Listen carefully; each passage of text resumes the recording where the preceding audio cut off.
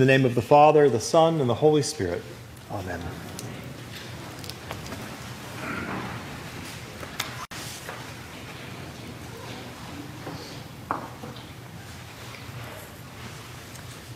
There was a study conducted recently by psychologists at the University of Arizona that had participants concentrate on shapes of silhouettes on a screen that were surrounded by multiple other shapes all around. They were told to focus their attention only on that image in the middle, and while doing so had their brain activities monitored. And the results were actually pretty interesting. Even though the participants were only consciously focused on that main silhouette shape and couldn't even recall any of the other images, their brains were in fact recording and processing every bit of information that came into their eyes. They were, in a sense, not seeing and seeing at the same time. Now, I might be quick to jump on this scientific study and blame these results on our hypersensory world that we live in today, with our iPhones and iPads and iWatches and iTunes. The amount of data that comes into our eyes and our ears is unprecedented. And just to get by in life, we have to focus on what we deem as important or worthy of our attention, and to filter out all those unnecessary details. How could we not? Without this mental safeguard built into our DNA, there would be simply too much information to process, and our minds would be overloaded all the time. But we also know that sometimes we have overactive filters that cause us to miss the point, often when it's right in front of our eyes. And judging by the readings we just heard this morning, it sounds like we as humans have been missing the point for quite a while, about 2,000 years or so. Try for a second to put yourself in the position of those disciples we just heard about. You know, the disciples, that ragtag group of people who resemble the Keystone Cops more than a devoted band of followers. The group that reminds us that we are all human and are more likely going to get things wrong before we get things right. If you recall, in the verses that just precede today's reading, in St. Luke's Gospel, the risen Christ has just appeared to two of the disciples on the road to Emmaus just a few hours earlier. And now those two disciples find themselves back with the rest of their group, adamantly trying to explain what they had just seen.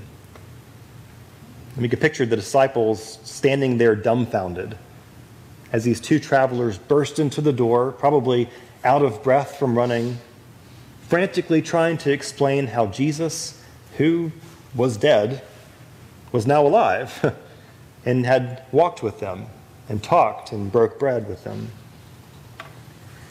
And just as they're getting to the good part, Jesus appears in that room to them all and says, "Peace be with you."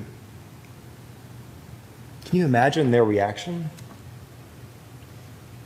With 2020 hindsight, it's easy to criticize their disbelief, just like we did with Thomas last week. And Jesus proves that he actually is raised from the dead because he eats fish that they give him. Because we know ghosts don't eat, right?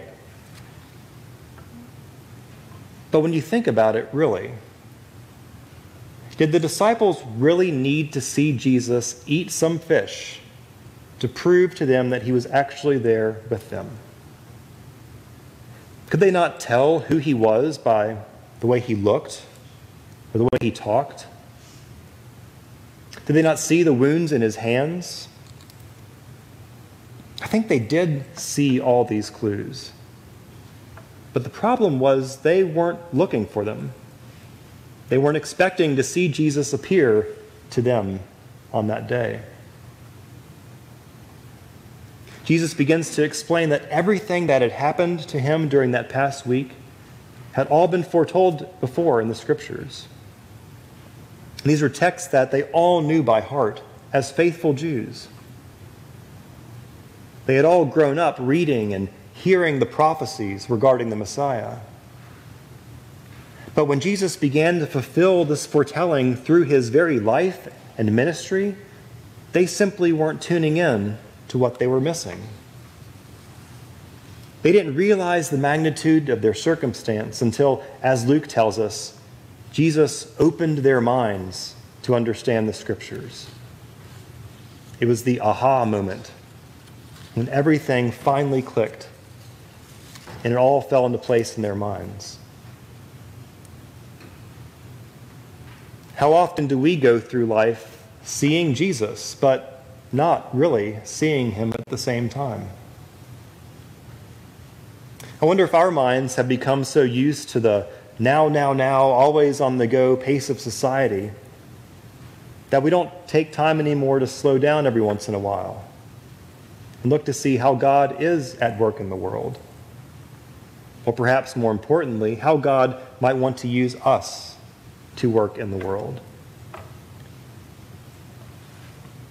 A few weeks ago, I mentioned a woman who is experiencing homelessness and living on the sidewalk outside of our chapel at General Seminary in New York City. Meeting her in person and getting to know her really changed my life and put a lot into perspective. The situations like hers aren't just confined to big metropolises like Manhattan. When we moved from New York City to Sewanee, Tennessee, in the middle of my seminary education, we found ourselves in the complete polar opposite of the world. Sewanee was quiet, beautiful, peaceful, and slow. But even so, there are parts of that mountain just outside the gates of the university that people see every day, but yet fail to really see. Not even a 5-minute drive from the pristine center of campus with its seersucker and bow ties and SUVs, there are the remains of once thriving mining towns that are now populated with an impoverished people the likes of whom I've never seen before in America. Where's God acting in these folks' lives? I often wondered how God could have used me or the seminary or the university to make a difference for them. I still don't really know the answer to that question. But I do know that as long as good-hearted people continue to drive right past those burnout and run-down trailers in Franklin County, Tennessee, or for that matter, keep driving past every person here in Decatur who stands on the side of the road or sits in front of a grocery store, as long as we drive past with our eyes only focused on the road right in front of us, nothing's ever going to change for them or for us. In the reading from John's letter this morning, the author tells us that when God is revealed, we will be like him, for we will see him as he is.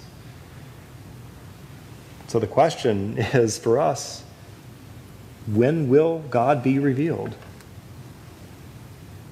Or maybe a better question would be, when will we see God revealed to us?